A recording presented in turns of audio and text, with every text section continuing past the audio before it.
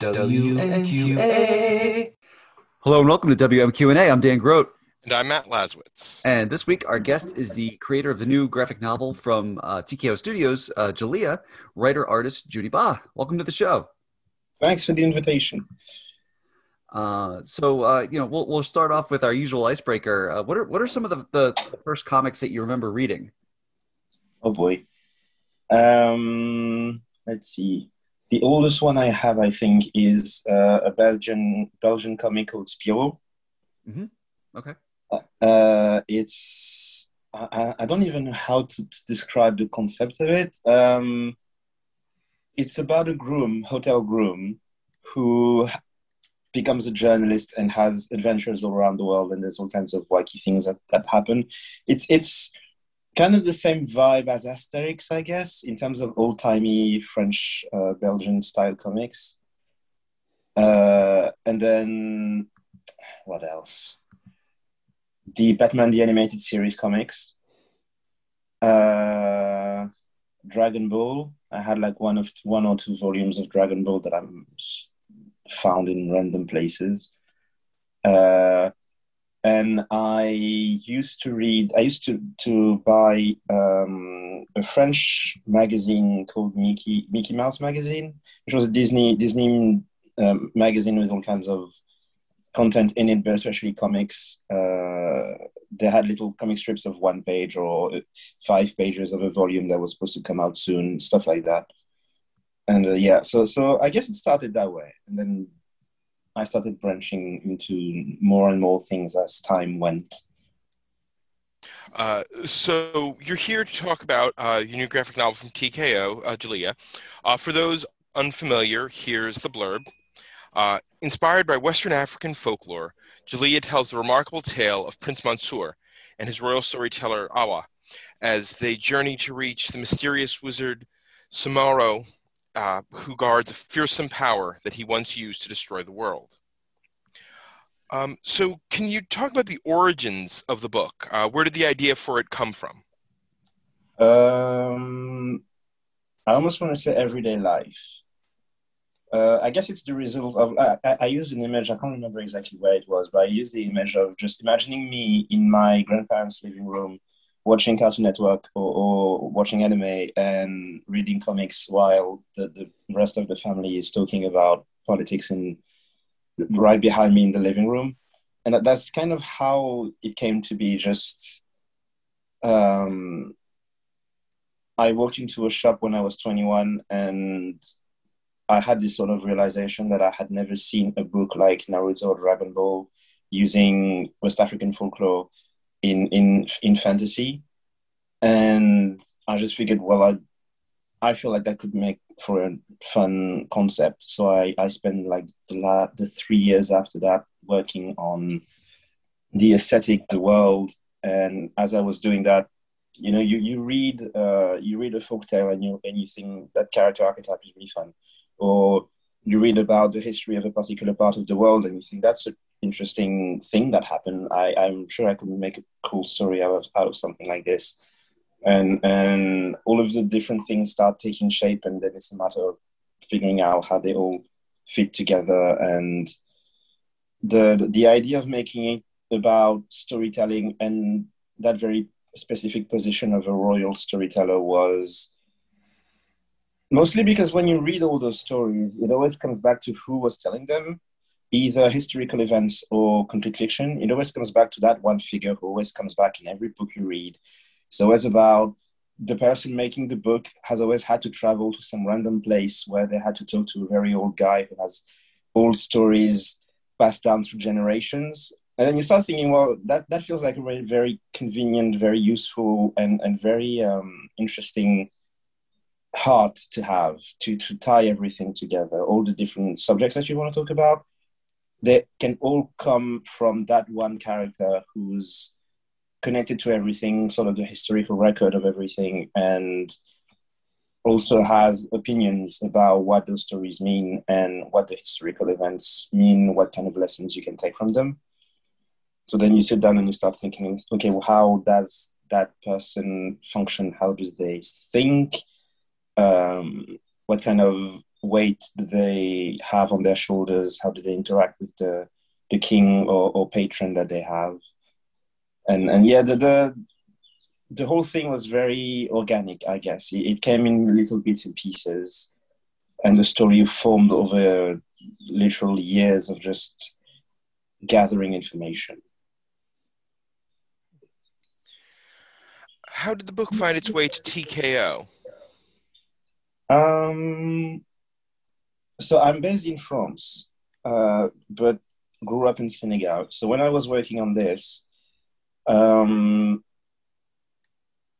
was thinking about where it could possibly fit. And the most basic thing is you need to eat and pay your bills.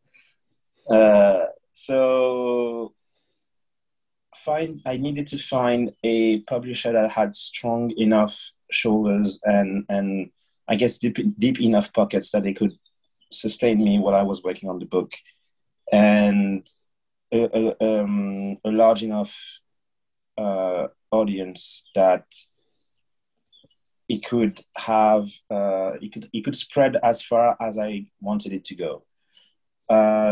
So I didn't have that option in Senegal. I tried to find that option in France, but ran into the usual issue of people not being used to this and not wanting to get out of their comfort zone in terms of subject matter.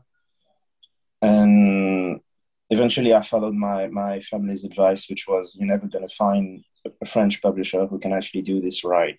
You should go to the US because they can see the potential of something like this. And so I contacted, I think it was 2019, I sent a message to TKO essentially saying, hey, I have this thing. Would you like to see it? They replied, Sebastian Gerner replied saying, we don't usually take submissions, but I've been following your work and I want to see what you have to offer. And then, so I sent a pitch that I literally just typed from French to English in one evening. It was full of like mistakes, and like I am quite ashamed of the content of it. But anyway, but they took it, and they've been really great to work with on this. That is definitely not a choice that I regret. Quite the opposite. So Julia was part of it's part of the new wave of TKO books, along with, speaking of Sebastian Gerner, his two volumes of Scales and Scoundrels. And TKO is branding these as all ages books. When you sat down to create Julia, were you saying to yourself, I'm going to write an all ages comic, or was that just sort of how it came out? Yeah. For the listeners, he's shaking his head no. No, I was literally just making a book with everything in it, narratively, visually, everything in it is just there because it's how I envisioned it. I didn't do it with an audience in mind. Mm-hmm. In fact, I even noticed that some reviews that I've seen were mentioning the fact that they thought it might be a bit violent for kids, which is still something that I find really amusing because the content in it is so tame compared to what I was reading when I was 13. It's just very amusing because I think the worst that I have is one character gets blown away and ends up laying in a pool of blood. I think that's the most gruesome thing I have. So every time I see that comment about the violence, I'm like, I was reading Fullmetal Alchemist and a 10-year-old loses his arm and his leg. I trying to relive his dead mother, who instead comes back as a sort of weird, dismembered zombie with the guts falling everywhere. So no, I didn't have an audience in mind. I approached TKO with it. They said, we're going to market it as a YA book. And I thought, sure, why not? Because I guess it fits. And I think in the end, I just made a book with the kind of content that I wanted to see. And it definitely has the energy of me trying to capture the fun of the Cartoon Network shows and the anime that I was watching when I was a teenager. So I hope it like conveys that aspect of it. And then as as the person grows older, they can come back to the book and find new things in it. So I think, as we've mentioned a couple times, storytelling is the central conceit and thematic element to Jalea. Did you have a relative when you were younger who instilled that love in you, telling folk tales or family stories? Yeah, pretty much everyone. They didn't necessarily tell me folk tales, but I grew up with a dad who's very into telling you about history, and to give you an idea, I would go to school. I went to the French system school, which is relevant. I would go to school. I would be told something about history, especially French and African history, and I would come home, tell my dad what I had been told at school, and he would tell me all the stuff that the school conveniently didn't want to tell me about what the French were doing in Africa. Mm. And he was also that type of person who was always very much like, if I had a question, he would point to the computer and say, go Google it. So I went to, he would say Wikipedia. So I went to Wikipedia. I went looking for the answer. I came back to the table, and then he would say, never trust Wikipedia. So yeah, plus my grandfather has had a very, very interesting and long life. He went to China. He was a militant for his country's independence. He met a bunch of people, and there are a lot of different stories told about what kind of people he and my grandmother were. And I guess I just grew up listening and hearing stories of what other people had done, or stories of the long lost past. And yeah, so I'm lucky because I have a family that's very interested in telling me about the world and giving me books with stories in them. When I first decided to make this concept, before I even knew what kind of form it would take, the first thing I did was go to my granddad and ask, do you have any books with folk tales in them? And he had, obviously, because he was him. And I still have the book. It's in an absolute monstrous state now, because I read it so much. But yes, literally the book would not exist if I had just been born in a completely different family. I do have to say that hearing you say your dad told you to go and check Wikipedia made me personally kind of turn to dust. Oh yeah, no, we're both that gif of Matt Damon aging right now. Yeah, because I just pictured the somewhat out-of-date set of encyclopedia that we had at my house. And it's like, oh boy, I'm old. Yeah.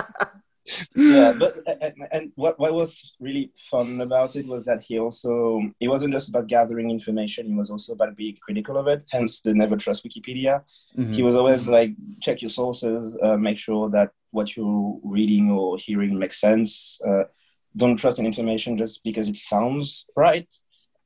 Yeah, it's one of the great lessons I got from it. And I think it's also why the book is the way it is, and why the revelations of the book unfold the way they do.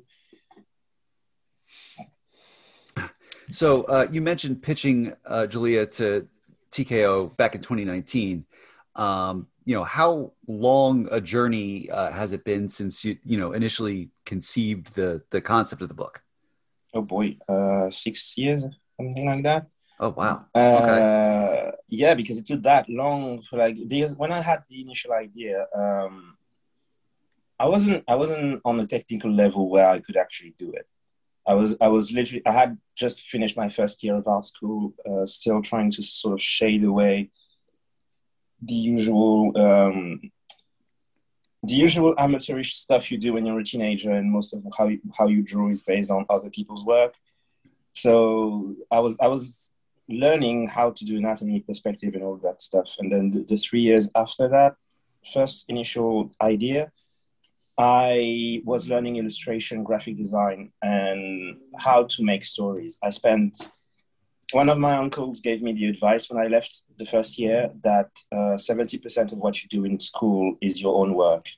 You can't expect the school to give you everything you need to become someone who can actually work.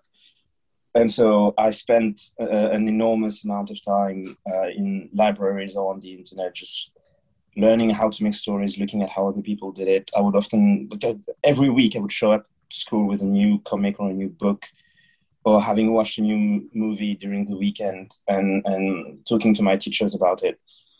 And so I was learning to be a creator as at the same time as I was making that story. So the first 3 years were literally just learning how to do it, keeping the idea in the back of my mind of how I want to do it, because there's always the challenge of there was this pressure of, you come from Africa, you should be using that as your selling point. And that's something that I didn't want to do, because I didn't want to commodify my own existence, I guess. I didn't want to do it just because it's an easy thing to do to make money or get attention. And I guess the first 3 years were a lot of trying to find my mark. And then when I got to the fourth year of studies is when I had to graduate, you had to do a project. And I chose to do the very first stories based on West African folklore and a bunch of other things. And that's when I started running into my first issues, I guess. The teachers telling me that they don't really understand what's going on, that they don't understand the references in it, that the stories don't really make sense to them, which really made me scared that I was not doing it right and that I was completely failing it. But then the graduation day arrived, and the jury actually loved it so much that I ended up something like second of my promotion or something. And what I found interesting was that the jury was, the younger they were, the more they liked it and the more they understood what was going on. The older they were, however, the more they were like, this is not how you make comics. At one point, some of the very old ones showed me one of my pages and said, this is not how you make comics, that layout doesn't make sense, blah, blah. And I took this from Hellboy. I don't know what to tell you. And he had never read Hellboy. So I guess that it's one of those, I realized that there was a bit of a generational divide. So then you graduate and you start looking into how to make the thing happen, what kind of stories you want to do. You test it in other little things here and there, and you end up with Delia because you finally found what kind of stories you wanted to tell and how to do it. And obviously there's a bunch of stuff in it that I wish I had done differently, in as much as I'm progressing. So of course you're going to look at a story that you did and you're going to think, I could have handled this better. This could have been streamlined or clearer or whatever. But yeah, I'm pretty satisfied with it. So yeah, I don't know if I strayed too far from your question. We love when they stray. It's all good. One of the things that I loved about the book is the blending of genres, that it's not just this straight folktale. It's got these wild sci-fi, post-apocalyptic, dystopian things going on too. Where did the decision to do, that genre blend come from? Because I don't care about genre, I guess. Fair enough. The phrase out of context is kind of aggressive. It's not that I don't care; it's that I love it, but I don't like the division of genre, I guess. And I think a lot of it is because I grew up on stuff that didn't necessarily care about straight division of genre. Like Samurai Jack is always the example I use of. Every episode, he would end up in a completely different place, and it doesn't matter if one was magic focused and the other one has flying cars. The level of technology from one region to another in Samurai Jack makes absolutely no sense, but it works mostly because, and this is the big lesson I got from when working on the Elia and finding the tone, was as long as you play straight and you don't need to put attention to the fact that it doesn't make sense, because if everyone in the narrative just acts like it does, it is going to make sense. And especially if every element you have serves a narrative purpose, you can just do whatever you need to do for the story. So yeah, just mixed in whatever felt right and whatever felt satisfying to me and fun, especially. And I think the big reason why it had a post-apocalyptic vibe is because Samurai Jack is very post-apocalyptic. Mad Max was a big thing for me when I was a child. I was way too young when I changed the channel and saw a bunch of leather-wrapped people fighting each other in the Australian desert, and I was like, wow. and the concept of the world ending, I often make the comment that, like, I come from a country where it's a third world country. So when something doesn't work, you repair it and you keep it working. So you end up with stuff that often looks shoddy looking. The paint has fallen over. It's rusty in several places. It makes weird noises, all kinds of things. Like we were in a cab one day and the floor of the cab was missing. You would see the white lines of the road between our legs. Now that's that kind of aesthetic. And so when I started working on this universe, I approached it kind of like that, because Mad Max has the same thing of everything is rusty and run down. I wanted to have the same feel, except West African, closer to my upbringing. And I was really happy because I have a collaborator from Nigeria who told me that he really liked the aesthetic I was using because it felt like the one he grew up with. And or at least a fantasy version of the one he grew up with. And I think, yeah, okay, I have managed to find the right aesthetic I wanted. Curious, because I saw this on I don't remember whether it was Twitter or Instagram, but one of those. Did you end up having to tell people or defend this idea that Jalea isn't Afrofuturist? Oh yeah. The main reason for this is that when I started working on it, I didn't even know what Afrofuturism was. Afterwards, I started doing my research and finding all the different books and all of that. But at the time when I started, and I didn't know, and it's more so a matter of my dad. My dad would say language is precise, and essentially don't start using words that don't apply to a thing just because it vaguely resembles something else. Afrofuturism is a very specific thing created by very specific people in America. Mm. I don't see how it fits with my my background and experience from Africa, because the whole deal of Afrofuturism is dealing with African American issues, sort of a reclaiming of identity and history, and I was not coming from that perspective at all. And I don't want, on one hand, it's because I don't want to be claiming something that isn't mine. Mm-hmm. And on the other is because I worry about this tendency we have of flattening things and blending them together into an easily marketable mesh where you sort of erase or flatten the identities of different people. Mm-hmm. And when you do that, you essentially flatten their entire existence and the challenges that they have and the subjects that they want to talk about. So yeah, it's essentially a plea to not flatten things, to give to each side what their due is, and to acknowledge the fact that there is a lot of diversity of subjects and styles in the productions of different Black people around the world.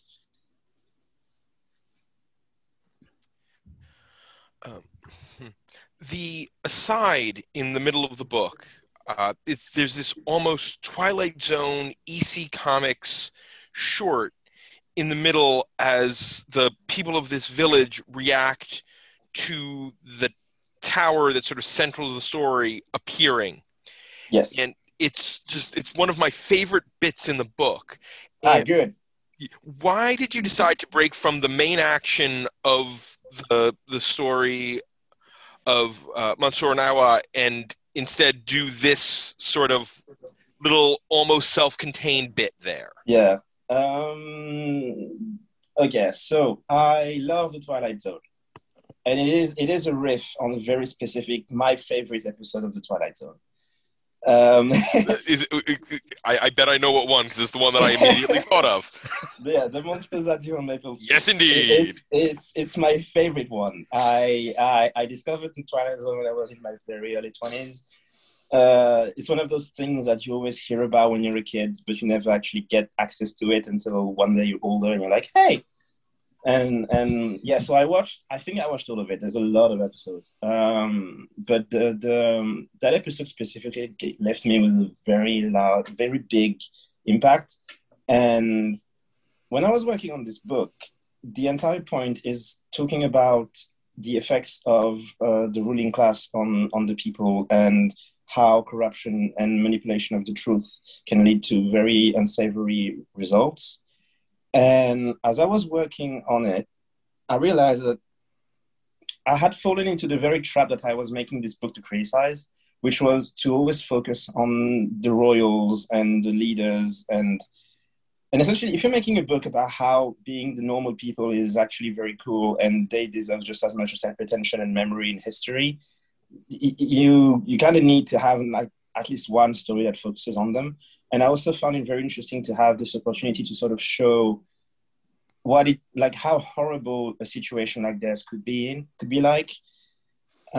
Because what I found funny is that the entire point of this story is that the magical tower appears. People have been fed with all kinds of superstition and everything. And it snowballs from that into arguments about random suspicions that they have about each other and grudges that they held. And it's all based on stuff that I've actually seen. Everything in it is based on personal experience. It's people that I have learned about or personally knew, or experiences that I've had, like the one where the character says he's listening to metal and the rest of the people just don't know what it's like. And he calls it... He says he's listening to Black Sabbath, and they all get scared because they think it's witchery. Like I've had something of that level where I had to explain to my dad that the demon poster that I had in my room was not going to call forth an actual demon. And we're talking about a person who is like very knowledgeable and everything. So I have never understood why or how it's possible that such reaction can exist in someone who is so learned and so knowledgeable about all kinds of things. And I found that paradox very interesting. So I figured, make a story where you get to put people in front of their contradictions. And the episode of Twilight Zone was a very good sample to use. So one day I was on a train trip and I just pulled out my computer and I was the weird guy in his seat, just watching the episode over and over again and taking notes and stopping and going back and taking more notes just to look at the structure of the episode and how it was made and what kind of events happened when and everything.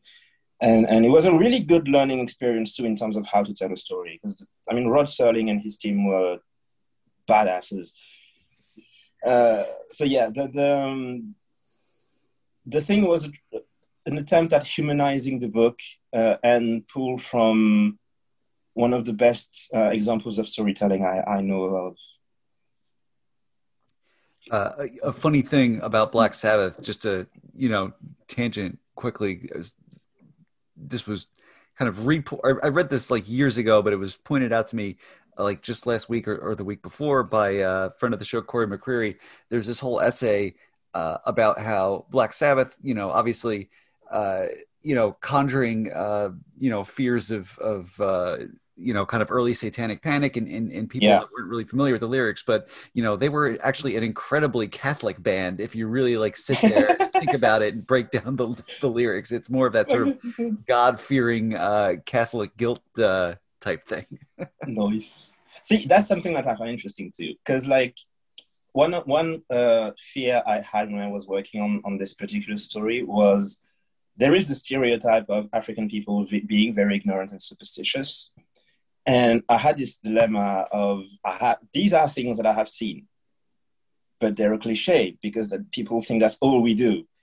And I was afraid of playing into the cliche, but the thing that sort of convinced me to actually do it anyway was that I have other things in the book that show But there are other things about these people than just superstition. And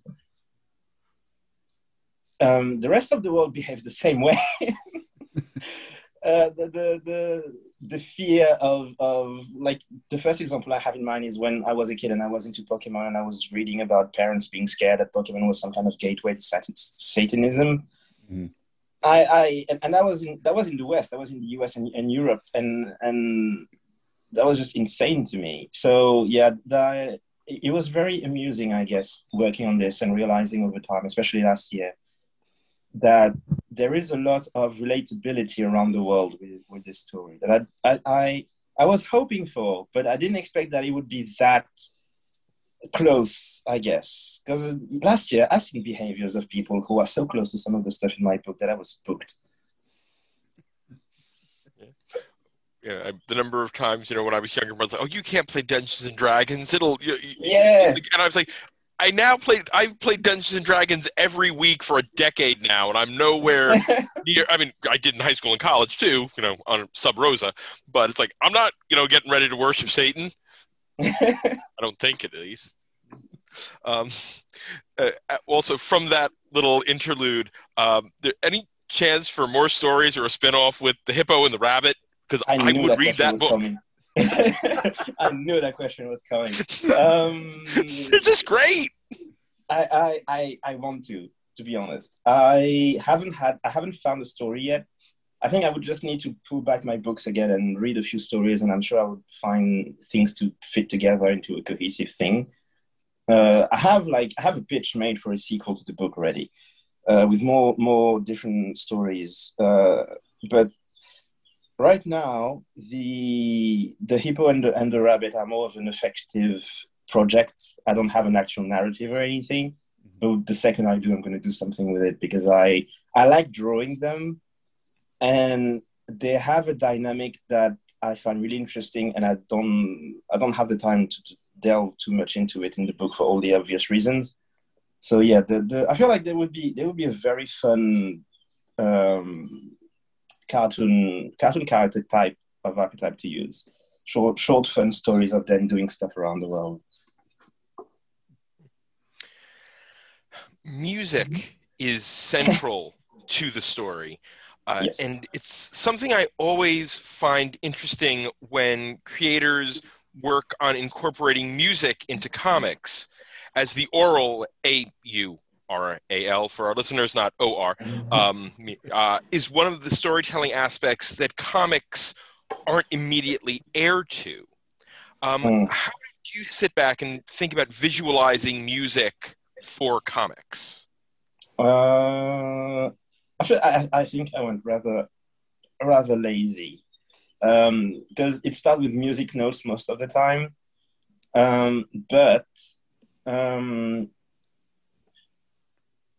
essentially, the thing is, when working on this, I tried, especially at the beginning, to be as simple as I could with everything, because it's a lot to take in. The book has a lot of concepts, names. You have to get familiarized with the world, with codes and an aesthetic that you don't necessarily have in other places.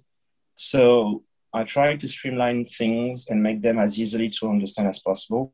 So music notes, very easy to understand. You know what you're looking at. It's also very convenient because you can draw the music notes in different ways depending on the mood of the scene. You can give them different colors, different texture. Where I wanted to have more fun was towards the end, especially as you come to understand that there is a magical aspect to that music as well.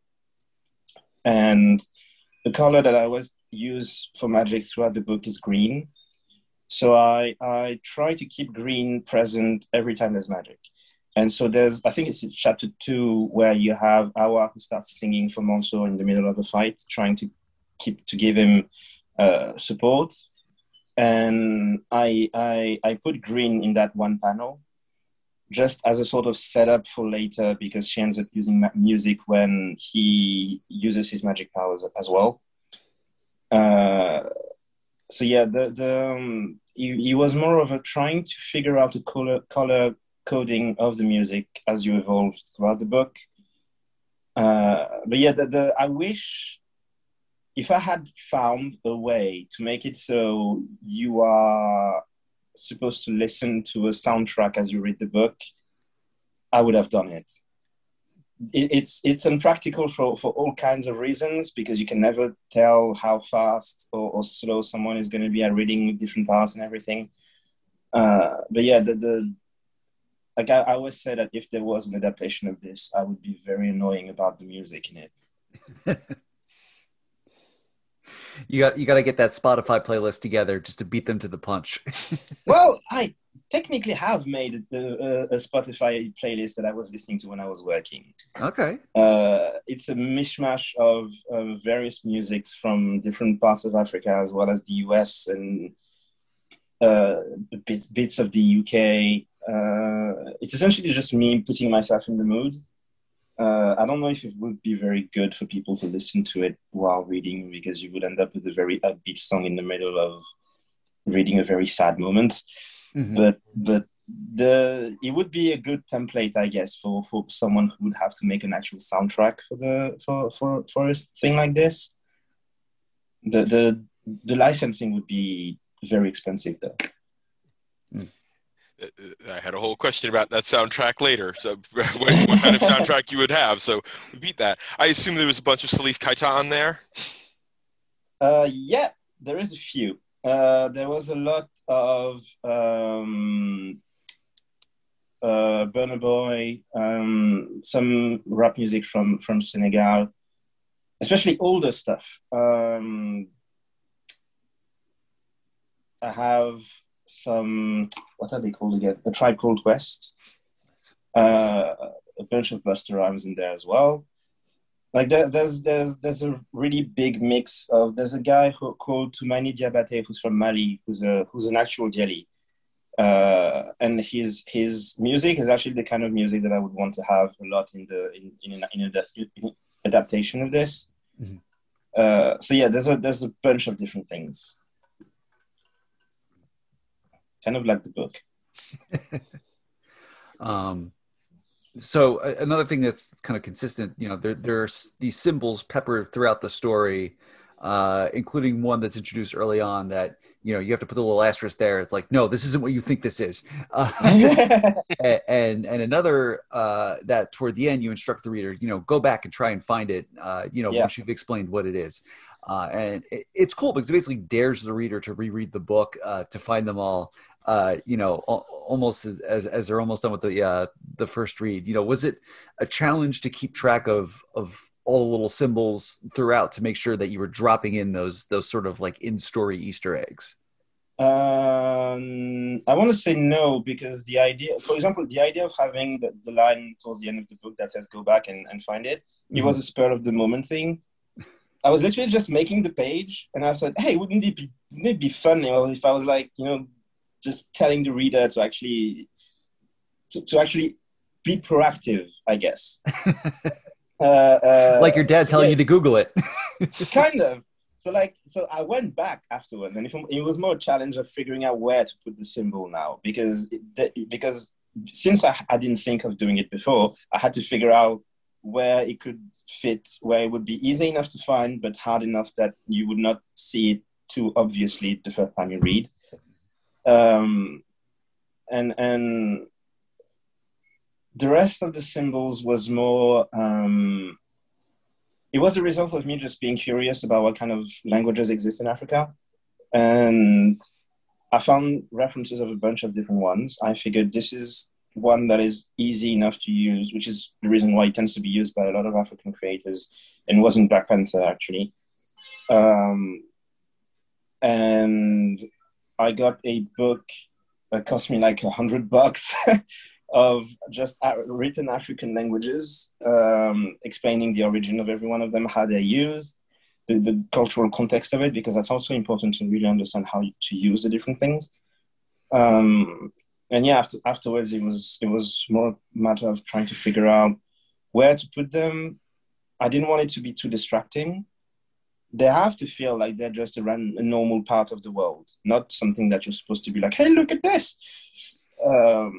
So it was a challenge in that regard, I guess, figuring out where to put it and doing it in a way that feels cohesive and organic with the world, and not like I'm trying to to give it, I don't know, to show off something or pull your attention away from the narrative.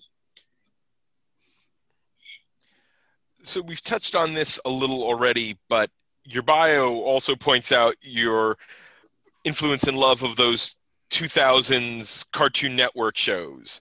Yes. And I mean, I definitely see the Samurai Jack, the Tartakovsky in there. But what are some of your other favorites from that era? Oh boy. The Powerpuff Girls is a big one for me.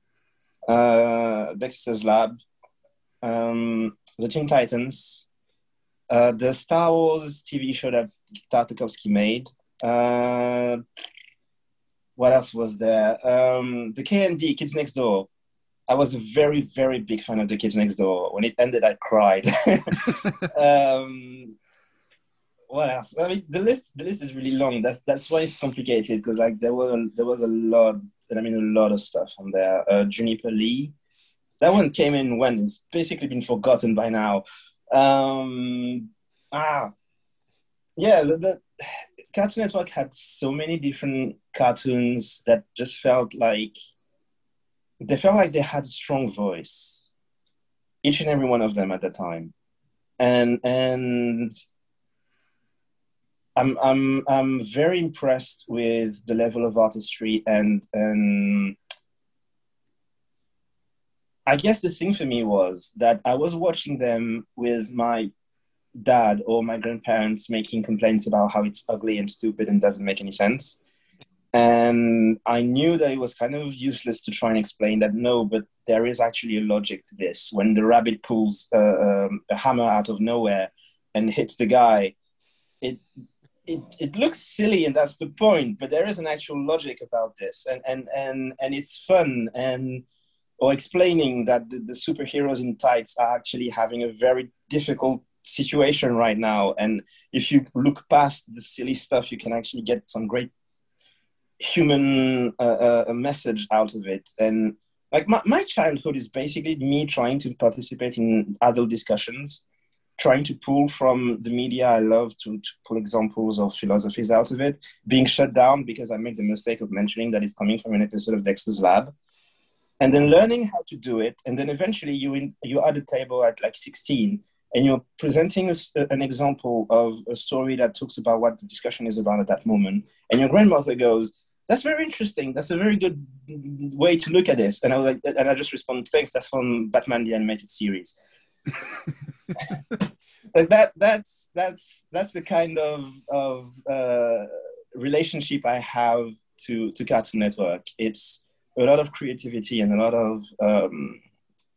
of freedom, and the family that taught me to look at it and be critical of it, and also sort of pull back away from it as well, and not forget that reality exists outside of it. Because when you're a child, especially, like I was one of those kids who was so into Pokemon that adults were scared. So like I get it. Oh man. There's something to be said about sort of questioning the logic of then modern cartoons, as if 1950s Looney Tunes cartoons where a coyote orders rocket powered roller skates to mail is the most logical thing in the world. Let's not forget Bugs, who's a trickster. I mean, he's Coyote or Loki or Anansi, only he's a modern cartoon rabbit. Yeah, this is one aspect that I found really fun, is that I came to understand the evolution of those different archetypes over time. And growing up, especially getting into the African influences for the book, I came to realize parallels between characters that I did not necessarily see when I was a kid. So the hare archetype that we have in West Africa is basically Bugs Bunny in many ways, except not as zany.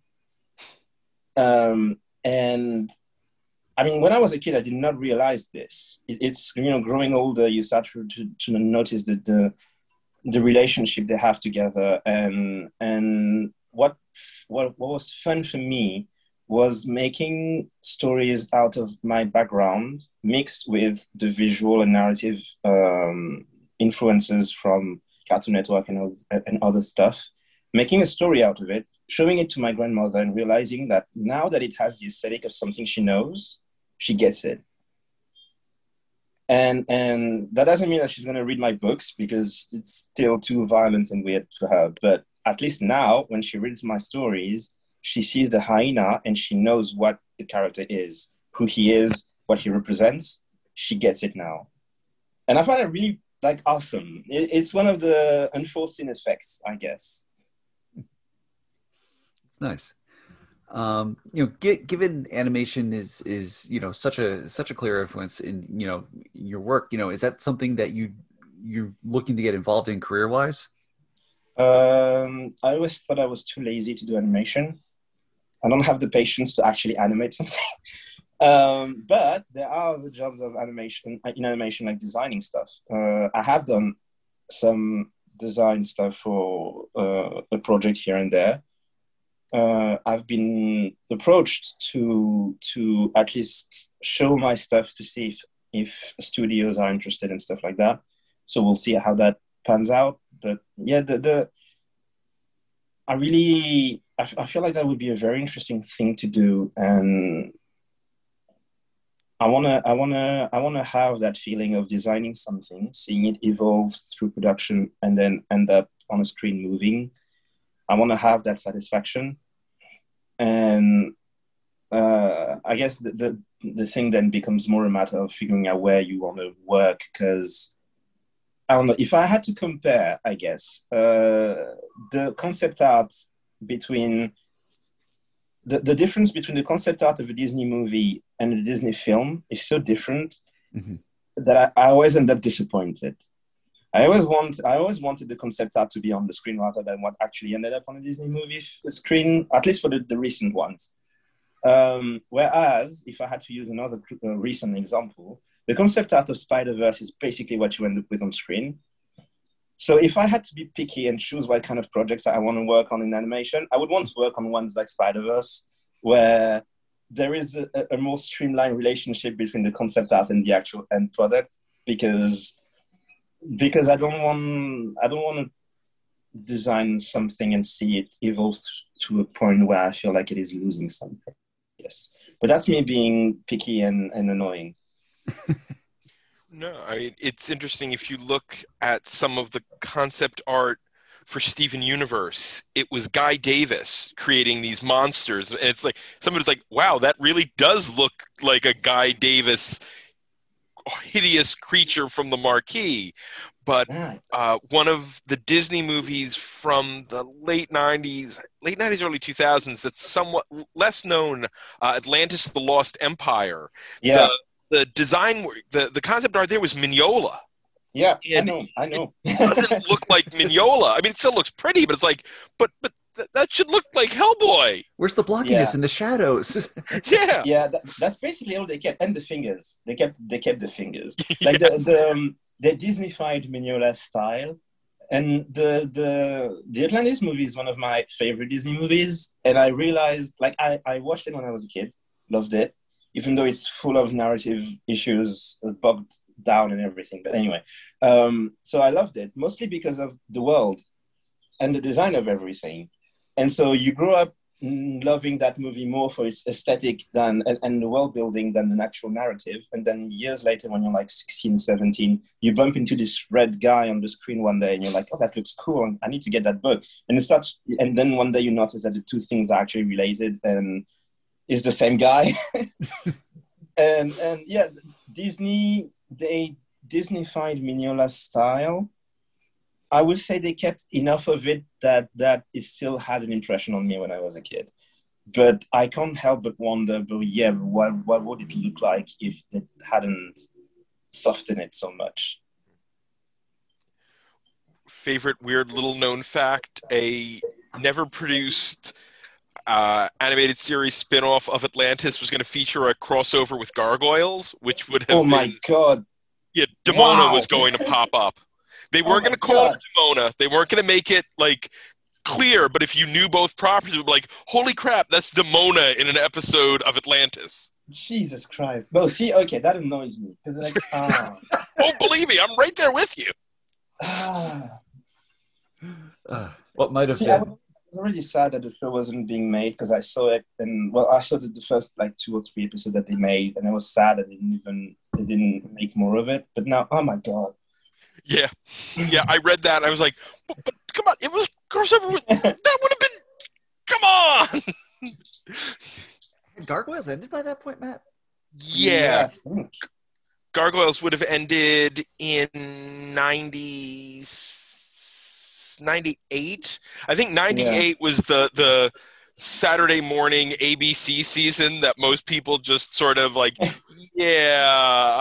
Weisman had left, and this is just sort of it's the gas leak year. Okay. Of Community. The last gasp of the Disney afternoon. Yeah. It was not good. Those were the times. Yeah. So I read the book initially, in a digital review copy, and I literally just think I heard the package that has my hard copy delivered, because I just heard the door and the thump of a package being dropped by the postman. So I'm looking forward to going back and looking for those symbols and things on a second reading in a physical copy.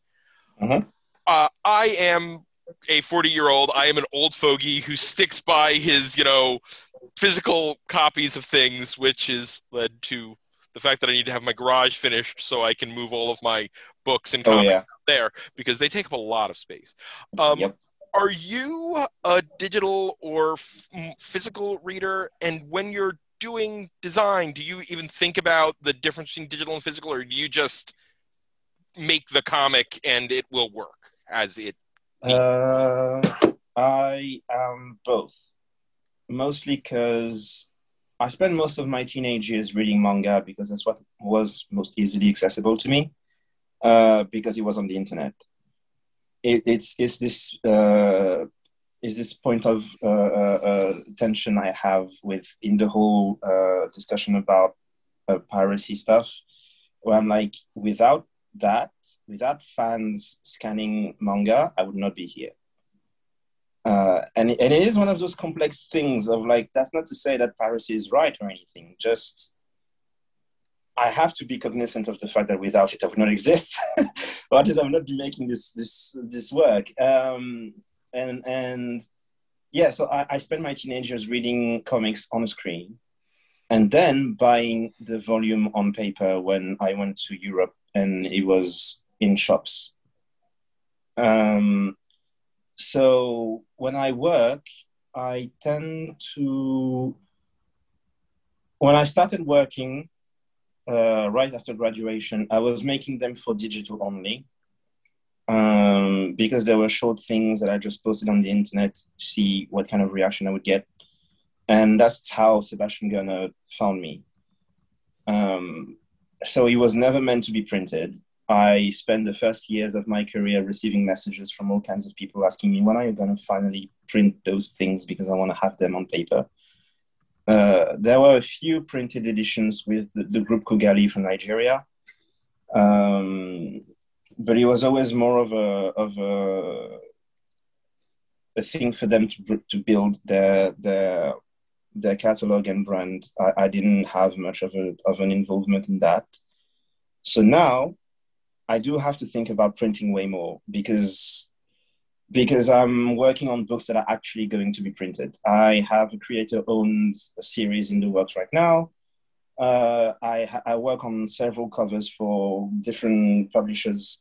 So I have to think about printing way more, which is, it's nice to have a guideline, I guess, but I do miss the possibility to just do whatever you want and put it on a screen and not have to worry too much about format. So I think when I have the time, I'm probably going to try and figure out something that I can put on my website that people can read directly on the screen, where I can have more freedom than I would have with a paper format where you have to stick to the everlasting rectangle. So yeah, I hadn't thought about it in a while, but I think I'm gonna get back to that as soon as I can.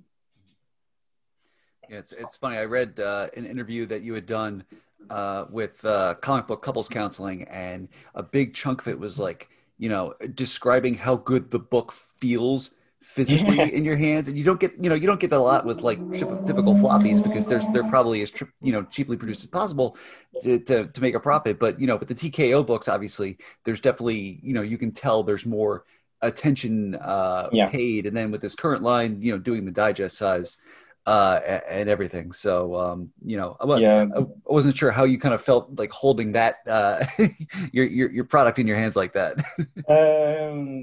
It's really weird. Mostly because it's the first proper book I've made, I guess. As in, I wrote and drew and did everything, and it was printed by people who have a very good understanding of how to do it. To the point where at one point I received an email that was like, "Can you change the color? The color? I don't even know what it's called. The Can you change the color code of the specific black that you used?" And I was like, "Oh, what?" Like those are considerations that I knew about, but had never had to actually do. Mm-hmm. And that just showed me like the level of, these are like actual professionals thinking about how this is going to look when it's printed, and yeah, it worked out really well.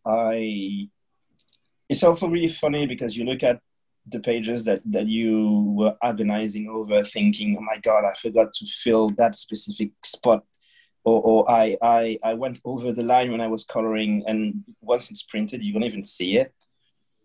So it's really nice to have a sort of a reminder that I don't need to be agonizing as much as I was on my pages. It's fine if I make a mistake here and there. It's not gonna be the end of the world.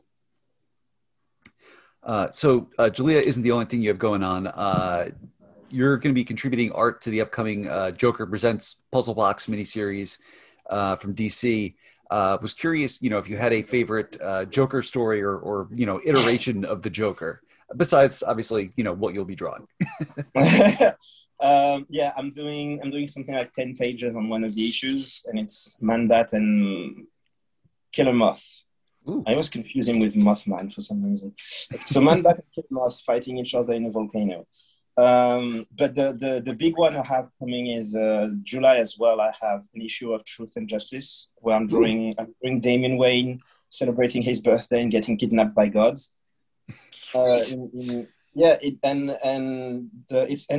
Aydin. I think that's how you say his name. I'm not sure. Who's writing the story. And I mean, it happened basically because DC came to me about something completely different. And I told them, no, thank you, but can I draw Robin? Because I have this pitch of a Robin story I really want to do. So obviously they told me, you're a baby, you just arrived. We can't give you an actual graphic novel to do. But how would you like, how they didn't say it like that, obviously, but like that was basically the response. And I mean, it's true. Like you can't exactly show up at DC and be like, "Give me a book." That's insane. I'll take the Batman, please. At least I tried. But yeah. So the stars were aligned, and they just happened to have a specific issue of Truth and Justice with just the Robin I wanted to work on, and they gave me that to do. And I really like how it came out. Like very wholesome, fun stories of superheroes doing hairy things. So yeah, now as to your question, my favorite Joker is the Batman TAS one. Okay. Mostly because I was terrified of him when I was a kid. Is this weird fascination you have of like watching it now? I realized the level of horror of the character. Where I was a kid, I didn't necessarily fully understand it, but I was terrified by him, and I loved obviously, I watched it in French when I was a kid, so I didn't have Mark Hamill's voice, but I had a good enough French imitation of it. So the difference, there isn't really much of a difference in terms of tone and voice style. But watching it now in English these days gives me a whole new level of appreciation for the voice work. And the writing being the same regardless of language, the writing of the character was amazing. Like he was terrifying while still being kind of funny in a twisted way that is quite messed up. Like you laugh, but you don't want, like you feel guilty for laughing at his joke because the dude is literally killing people. and I have a sister who's 11 now, and when she was around 5 or 6, she had seen episodes of Superman and Batman TAS that I showed her. Mm-hmm. But I always carefully chose them because she was a bit of a scaredy cat. And then one night she was watching TV without me. She saw Batman Beyond come on, and she decided to watch it. She had never seen Batman Beyond before, and it was the Joker, Return of the Joker movie. Ooh. Yeah, your face says everything. I walked in on her seeing the scene where Joker is literally electrifying a 10-year-old kid on an operating table, like proper torture in a very graphic way for a cartoon for kids. And I just thought, wow, I had completely forgotten about this. Like that, the character is terrifying. I fucking love him. He definitely, and maybe this is because it's a product of the other sort of Warner Brothers animation shows that were coming around the same time, but he definitely was sort of like the dark mirror version of like an Animaniac, basically. Yeah.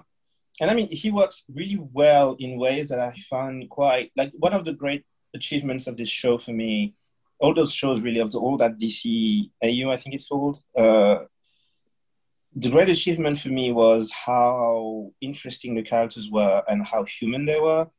And especially revisiting things now as an adult, you get a deeper appreciation for certain things, and you realize that you were watching episodes with stories that you're not going to fully get until you're an adult yourself. And I think that's pretty awesome. Like, I feel like that's a very impressive thing to do, especially considering that they were doing it for a very big studio, and there were, I'm sure, a lot of censorship and having to convince people to let them do certain very complicated and complex themes. Like, I'm impressed. Like, my hat's off to the entire team, because my God. I mean, you think about something like one of my top 3 episodes, Joker's Favor. That's the story of just this guy. I mean, they're taking an entire episode of this cartoon that's supposed to be about Batman. Batman is in 5 minutes of that 22. Yeah. Joker's in it a lot, but it's really second to poor Charlie Collins, who the Joker is just screwing with. And it's brilliant. Yeah, I love the creativity they had. I think I could cite them as a big inspiration, like a big role model in how to tell stories and what kind of stories you can do. Because they had a format to follow, but they never really stuck to it too much. And they approached the characters with a level of adult understanding while still being very accessible to kids. Like, when I say that I want my book to be the kind of book that if a teen or kid is reading it, I want them to come back later and see new things.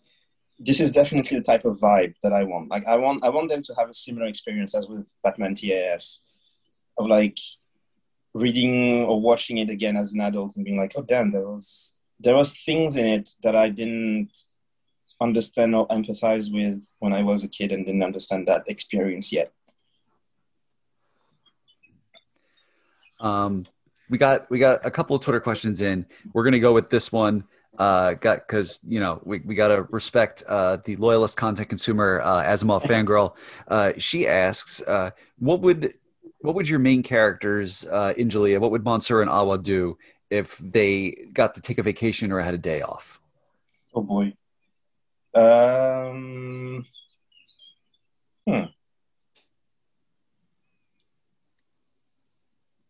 I would say Awa doesn't take days off. Fair. Mostly because of how I almost want to say obsessed she is. So both characters are very much based on me. So I would say that she would spend her day off learning how to do her job better. Mm-hmm. Like seeing a performer or reading stories or trying to convince people of something, I don't know. Like learning how to do it better. And Mansoor, rather, is much more laid back. So I would say he would find a quiet place to be chill. Like he's very much more based on the side of me that is way more introverted and less sure of himself. So he would probably find a place where he can be alone and recharge, I guess. But it's kind of weird how I didn't ask myself questions like this when I was making them. Like, what would he do on a day off? It's one of those things, right? Like maybe it makes us like a story Bible, but it never gets used. It's just sort of like a weird fact that but it's like I have various little things. There are plenty of aspects of their lives that are not in the book, and it's one of the things that I want to have in the sequel.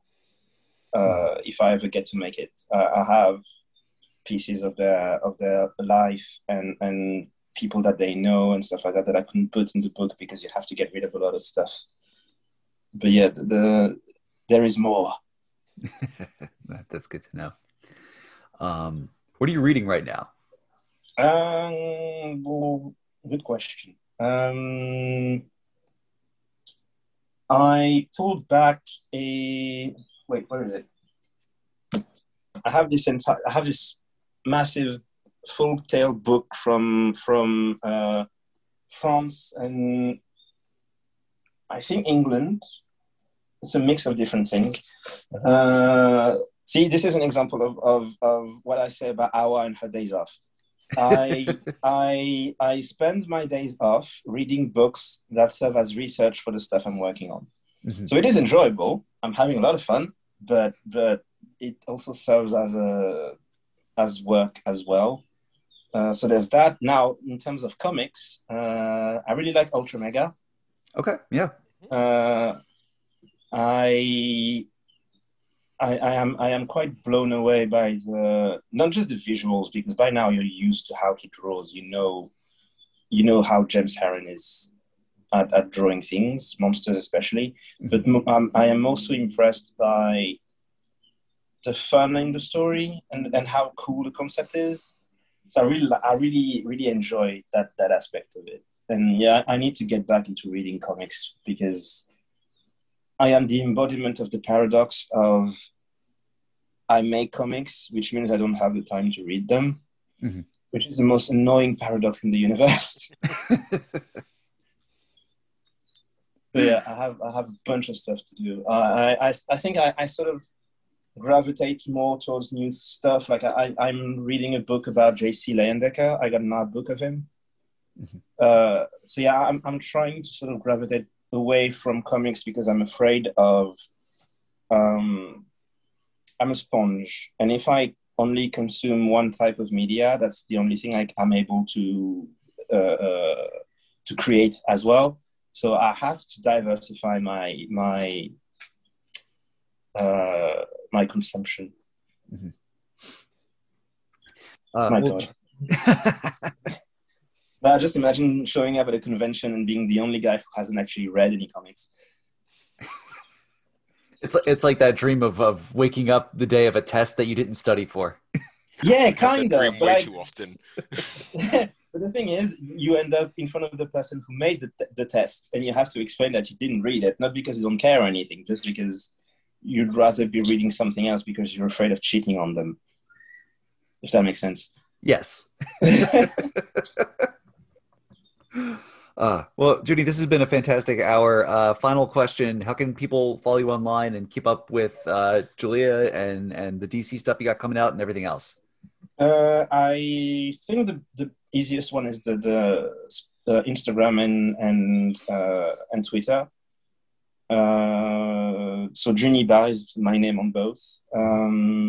Yeah, those are the easiest ways, especially because like I have in June now. Book comes out in July. Yeah, so there's still a way to go. So you can see me post about what I'm doing, the different things I have coming.